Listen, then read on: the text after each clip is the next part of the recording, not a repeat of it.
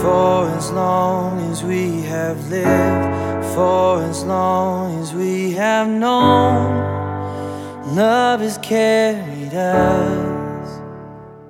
You're listening to the sermon podcast of Genesis Covenant Church in St. Louis Park, Minnesota. You can find out more about us at www.genesiscov.org. Enjoy the teaching in it together. Today's scripture reading is 1 Samuel 15:34 through 16:13. Then Samuel went to Ramah, and Saul went to his house in Gibeah of Saul. Samuel did not see Saul again until the day of his death, but Samuel grieved over Saul, and the Lord was sorry he had made Saul king over Israel. The Lord said to Samuel, "How long will you grieve over Saul? I have rejected him from being king over Israel.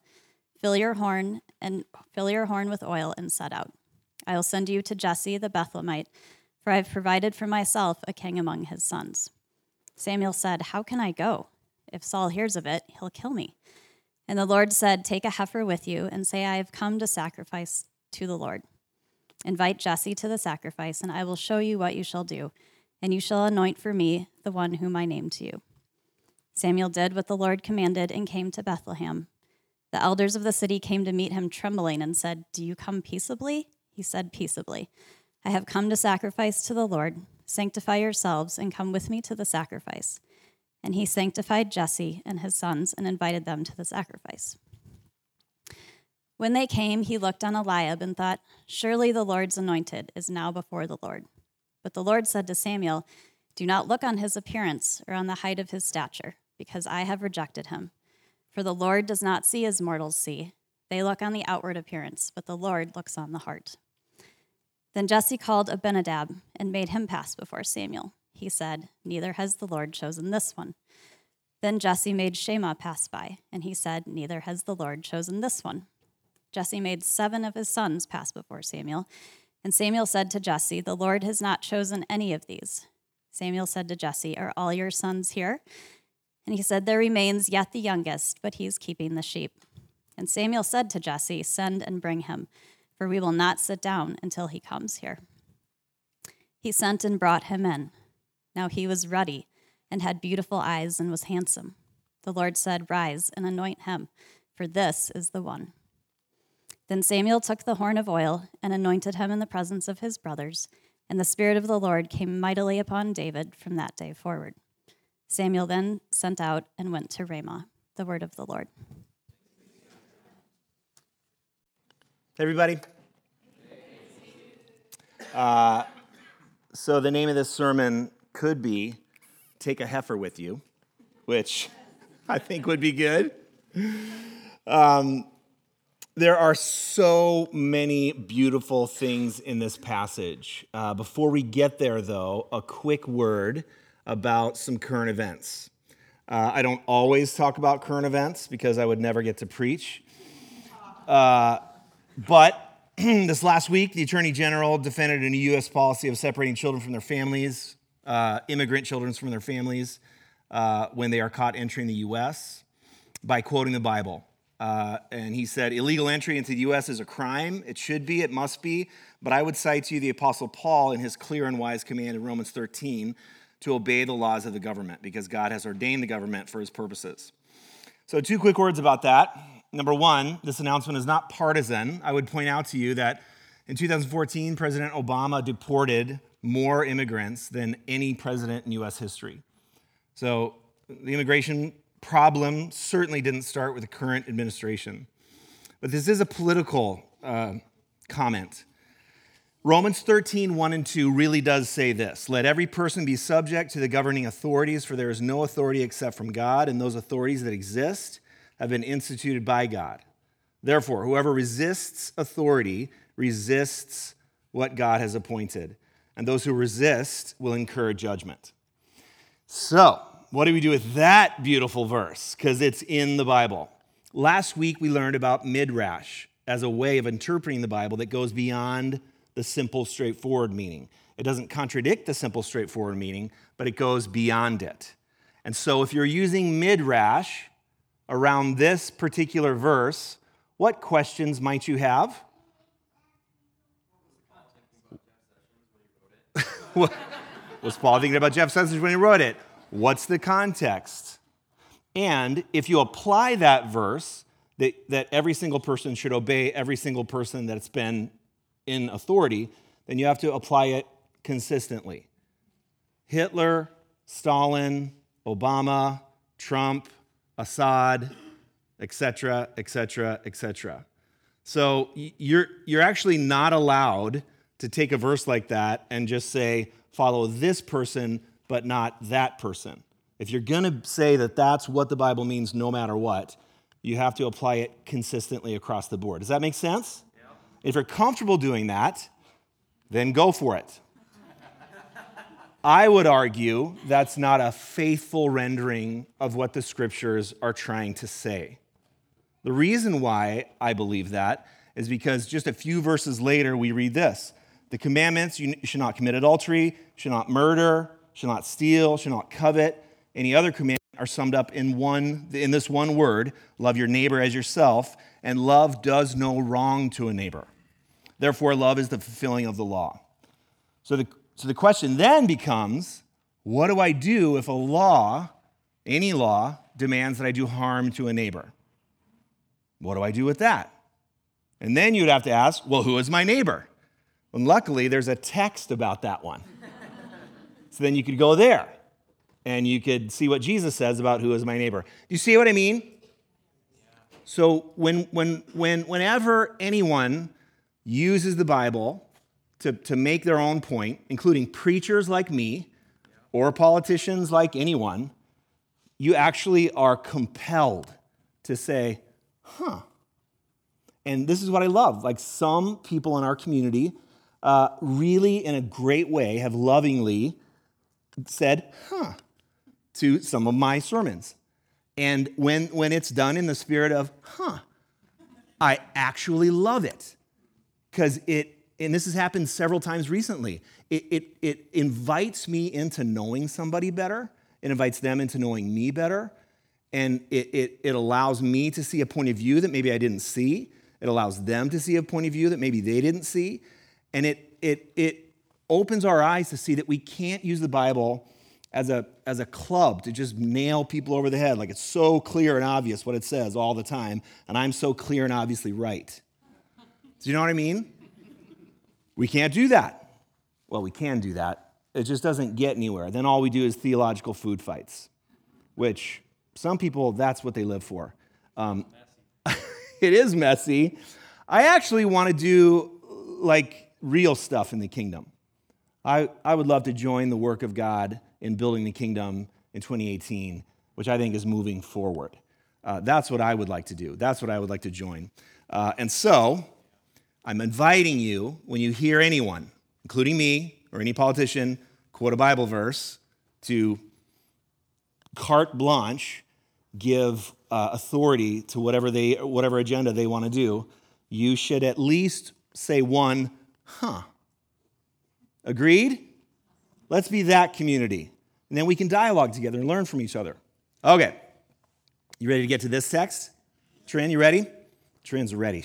Trin, that skit, awesome. Was that not awesome? Woo! Trini, how do you feel now that you've been working on that for so long? Now it's done. Is there a feeling of joy, relief, gratitude? Yeah?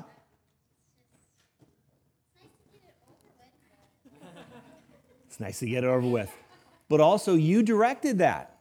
So how do you feel like that whole process went of dreaming something up and seeing it happen? So did I.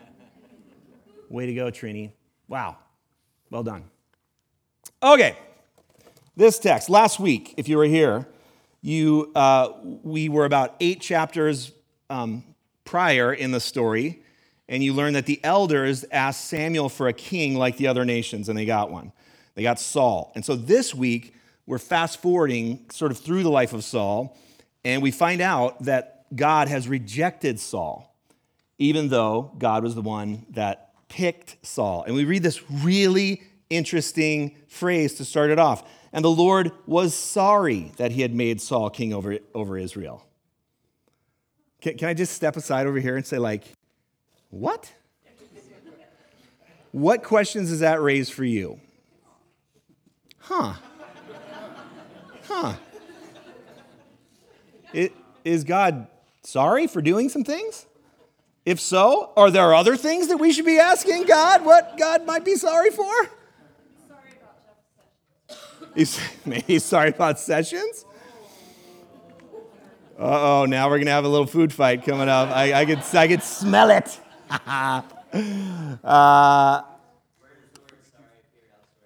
Thanks, Greg. Where does the word sorry appear elsewhere in the Bible?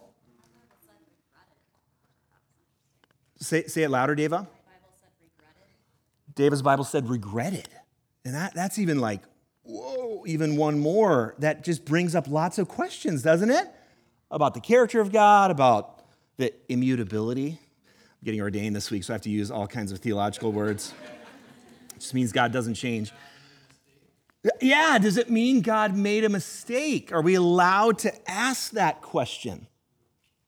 I was having pie with someone the other day, and I was so intrigued by his journey. And he said, and because it was all about knowing people who'd been marginalized. So I said, how did that journey start for you? And he said, I started asking the questions that I wasn't allowed to ask. And I knew I liked this guy. Does regret or sorry means he made a mistake, or he made a decision that he wasn't happy with but had to? Okay, Will brings more nuance. Does saying he regrets it or saying sorry means that he made a mistake, or that he made this decision and now he goes, dang it didn't turn out the way I had hoped it would have turned out? I paraphrased a little bit because I forgot the last part. What was the last part? The last part was he had to make that decision, even though he regretted the outcomes, but that was a decision that he had to make. He had to make that decision even though he regretted the outcomes. Does it talk about his grief over his people? And that's where I would thank you, Jenny. And I would invite you, look at this text, go back and read. This is the lectionary is beautiful because last week we're in 1 Samuel 8. Now we're in 1 Samuel 15 and 16. So you're invited to go and read some of the middle of the story. What are we missing? What we do know is that when God told Samuel, according to this story, that Saul was being rejected by God, Samuel was very grieved. And even that's so fascinating, right? So, let's get into it. Now, this is going to be really disturbing, so my apologies, but you have to ask the question, why was Saul rejected? Okay? And according to the story, 1 Samuel 14:52, there was hard fighting against the Philistines all the days of Saul. So he was engaging in lots and lots of battle. And when Saul saw any strong or valiant warrior, he took him into his service. What does that mean that Saul is doing? Kidnapping, making slaves, skimming the best off the top, amassing power, surrounding himself with people like him. Okay, well, before you get real judgmental, listen to this, because this is really going to mess you up. God, according to the story, God told Samuel to tell Saul, which he did, to go to the Amalekites who had oppressed Israel as they were coming out of Egypt, and, I quote, kill both man. This is what Samuel told Saul that God told him. This is God's command. Kill both man and woman, child and infant, ox and sheep, camel and donkey. All the children, infants, men, and women, and livestock. Kill them all. Genocide. Saul refused. Now, he did kill the men and children and infants and women, but he spared the king and he spared the best sheep and cattle. And that is why God rejected Saul. Huh.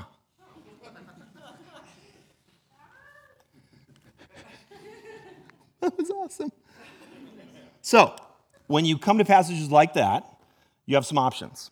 You can say, it doesn't really say that. It couldn't possibly say that. It must mean something else. Or you could say, the God of the New Testament is not like that, so God changes over time. But then you have that pesky immutability thing. And if you say that, then you don't get ordained. So God can't change. So you have to take this passage seriously. You have to take the Peshat meaning seriously. You can't ignore that. You can't make it say something that it doesn't say. You can't pretend it doesn't say it. You can't skim across the surface of it. You have to make sense of that somehow. So I will step over here into my editorial box and say, here's how I've made sense of that. I've not allowed myself to believe that God changes. I've not allowed myself to believe that the Bible is just, it's maybe filled with contradictions where I don't agree with them. And so, but I do believe that the Bible has a trajectory. It's going somewhere. And the Bible deals with violent stories like that because the Bible is trying to make sense of the crazy violence that happened in the world back then and that it's happening in the world right now.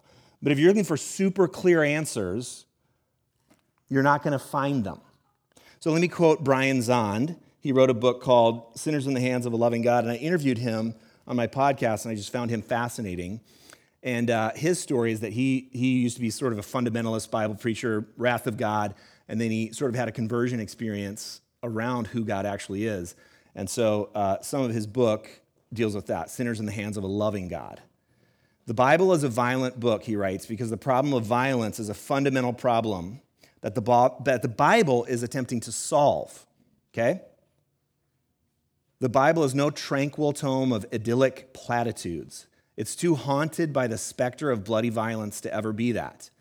But as I read my Bible day after day, I don't despair of the violence because I discern within the Bible a trajectory that faithfully leads us beyond the archaic vision of an angry and violent God and toward the God of love revealed in Christ, who patiently offers us the enduring shalom of the New Jerusalem. The possibility of resilient, neighborly love and human flourishing formed around the worship of God and no longer haunted by the looming specter of violence is the hope I have for this world. I find this hope in the Bible. I find this hope in Jesus.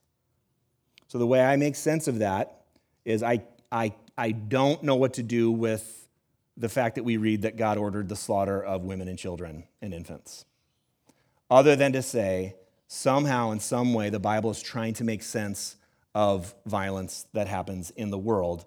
And where we see the Bible going is that Jesus takes in all the violence of the entire world into himself as he's hanging on that cross.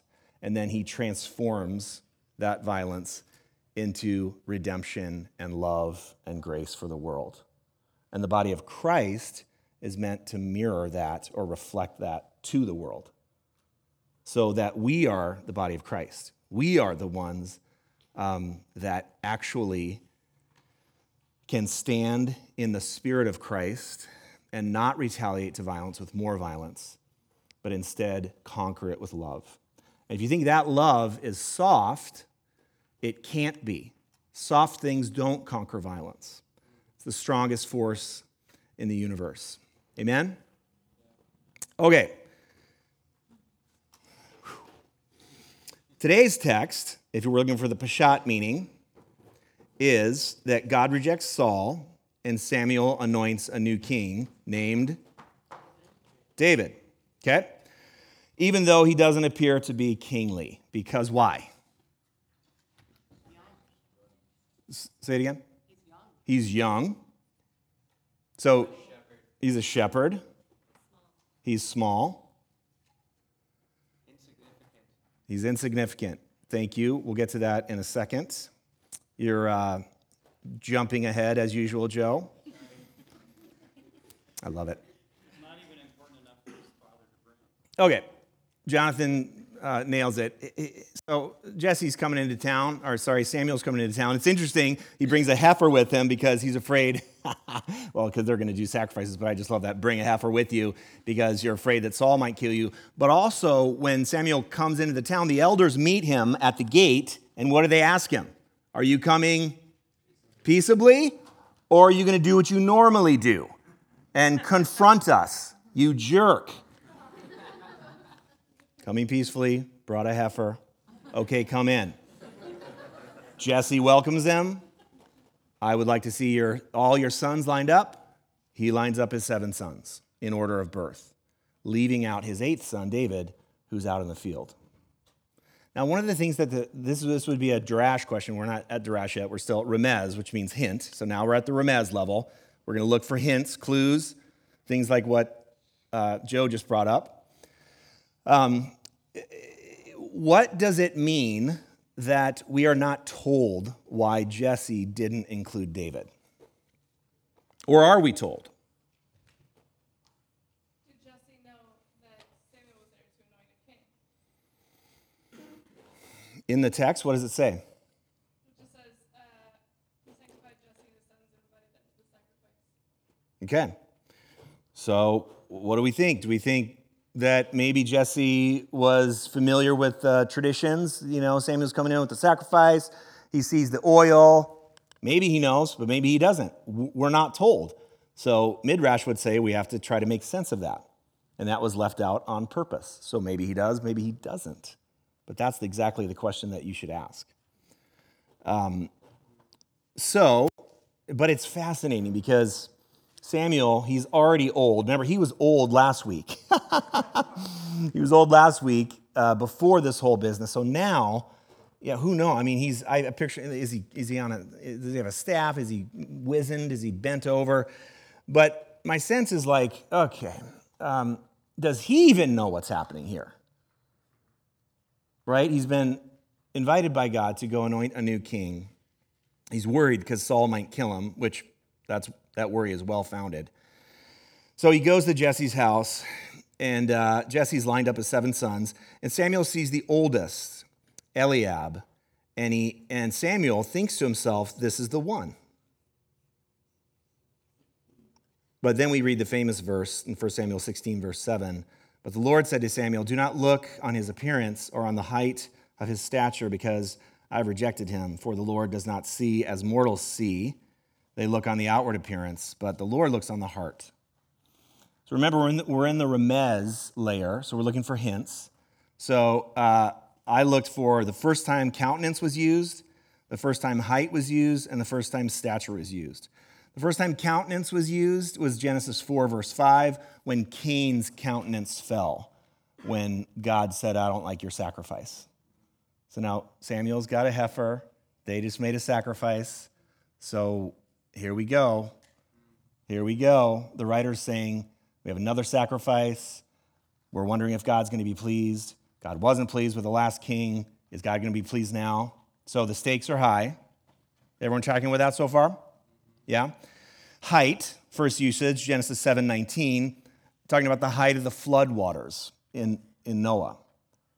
So we were talking about murder and sacrifice in the first word with Cain. Now in the second word, we're talking about the flood waters. What are we talking about? Destruction, death. What's the writer saying?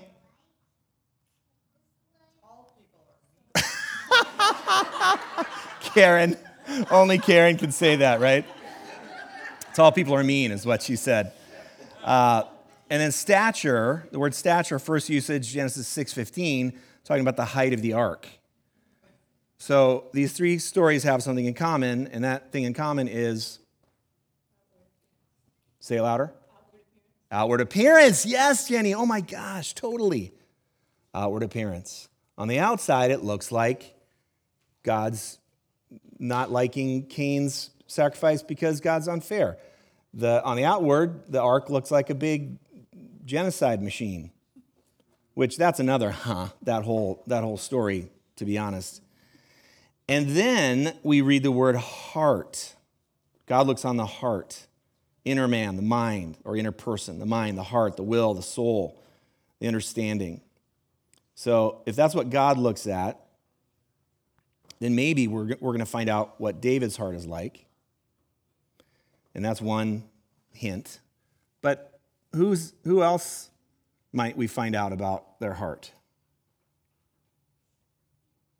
If we look on the outward appearance instead of the heart, whose heart might we need to know about in this story? God's heart, thank you. Jesse's heart, thank you. Our own heart, thank you. Cain and Noah's heart, thank you, Shannon. David's heart. What about old Samuel? Now remember, after the sermon last week, someone came up to me and said, have you ever heard the remez, the hint, that Samuel could have been king and maybe even should have been king? He had all the qualities necessary to be king, but because of his sons were evil, he wasn't picked. And so then he had to go anoint Saul, and he did it, but, God, what do you see in me? My sons are evil and wicked, and I didn't do anything about it. Now I can't be king. All that is not in the text, but Remez allows you to ask that question.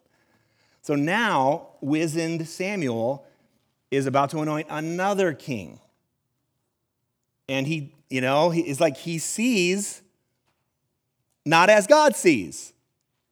And there he is again. Oh my gosh. Now remember last week we found out that Samuel, the root word of Samuel is, anyone remember? Shema, which means to hear. Thanks, Greg. So if you want to see as God sees, what do you need to do first? Listen.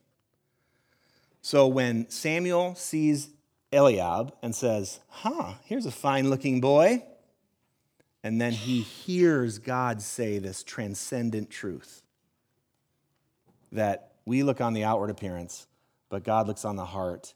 What's happening right there? Samuel's being given a new beginning because Saul was also tall.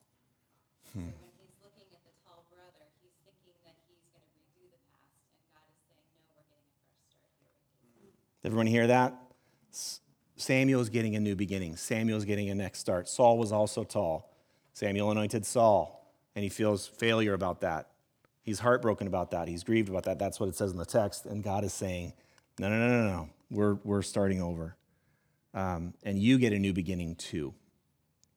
Because I look at your sons, but when I'm looking at you, Samuel, I see something good. I still want you to anoint the next king. Does that make sense? I mean, there's so many layers to this, so much beauty. So they get there, and the first guy, Eliab, isn't the guy. So 1 Samuel 16:11, Samuel said to Jesse, are all your sons here? And he said, there remains yet the youngest, but he is keeping the sheep. And Samuel said to Jesse, send and bring him, for we will not sit down until he comes here.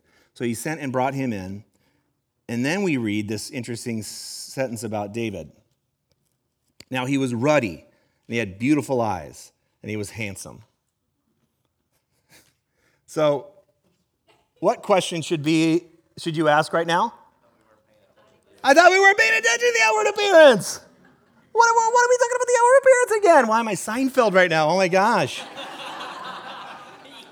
Why are we all of a sudden back at the outward appearance? This makes no sense unless the Bible writers knew what they were doing and wanted to take you into the darash level, which means the seeking, the third level of midrash, which we might ask, is this story about David? Or is it about Samuel? Or is it about God? Last week, Samuel couldn't hear what he needed to hear from the elders. Remember that? This week, he does hear it. He hears this true thing. God doesn't look on the outward appearance. God looks on the heart. And that allows him to see as God sees. And he sees this father. And he sees the sons. And he sees Jesse is leaving out the Hakatan, the youngest, which means, as Joe was alluding to, so when we read David's the youngest, the Hebrew word is Hakatan, or katan, which means the youngest, but it also means the insignificant one, the one who doesn't matter, the one who has no future. That's King David. That's how we're introduced to King David, the one who has no future, the insignificant one. By the way, Christians, who comes from the line of David? Jesus. Another insignificant one. I'm being very serious there. He's from Nazareth, hillbilly, hick, Galilee. No one, paid much attention to him until he became about 30 years old. And it's in that line that God establishes God's eternal kingship out of an insignificant man named Jesus of Nazareth. So there's so many other questions that we could raise about this, but I want to hit the fourth layer of Midrash, the sud layer, the secret, the hidden, the mystery, by looking at these three words. Now remember, Eliab, it was his countenance, it was his height, and it was his stature. Those are the three words that described him. But David, ruddy, I don't know if that means like he had red hair or if he just looked, strong, beautiful eyes, and handsome. But if you look at the word for handsome, wait for it, the word is tov. No. See what I'm saying? Now, if you're new around here, you're like, this is the weirdest church I have ever been in, ever. But the word tov is the word that's translated as good in Genesis 1 and 2. But it's also something that we've come to understand as that tov is when the deepest, truest thing about you has come out of you and blessed something else, and then that thing that you've blessed produces something. That's tov. Does that make sense? That's good. And that's what David's going to be. David's going to, out of his line, is going to produce Jesus, and then Jesus will produce a whole new reality. So that's what Samuel, I believe, is seeing in a mysterious, weird, beautiful, hidden way. And so when he anoints David, David has no clue what his future is going to be. But wizened old Samuel finally can hear and finally can see. And I think God shows Samuel the entire sacred future right there. And that night, as he's sipping his tea on the porch with God, Samuel, I'm trying to imagine what Samuel might have said. Something like, "No way." And in private, in secret, God affirmed this man and said, your life has not been a waste because I look on the inward. Your life has been beautiful. Your life has been good. That's the God we serve. Amen. This Midrash stuff's pretty cool, huh? Is that Leo? Hi, Leo. We're going to go into 60 seconds of silence, as we always do, so that we can invite the Holy Spirit to speak to us. And after that, Steph will lead us through the prayers of confession and then into the Eucharist. So come, Holy Spirit, speak to us now.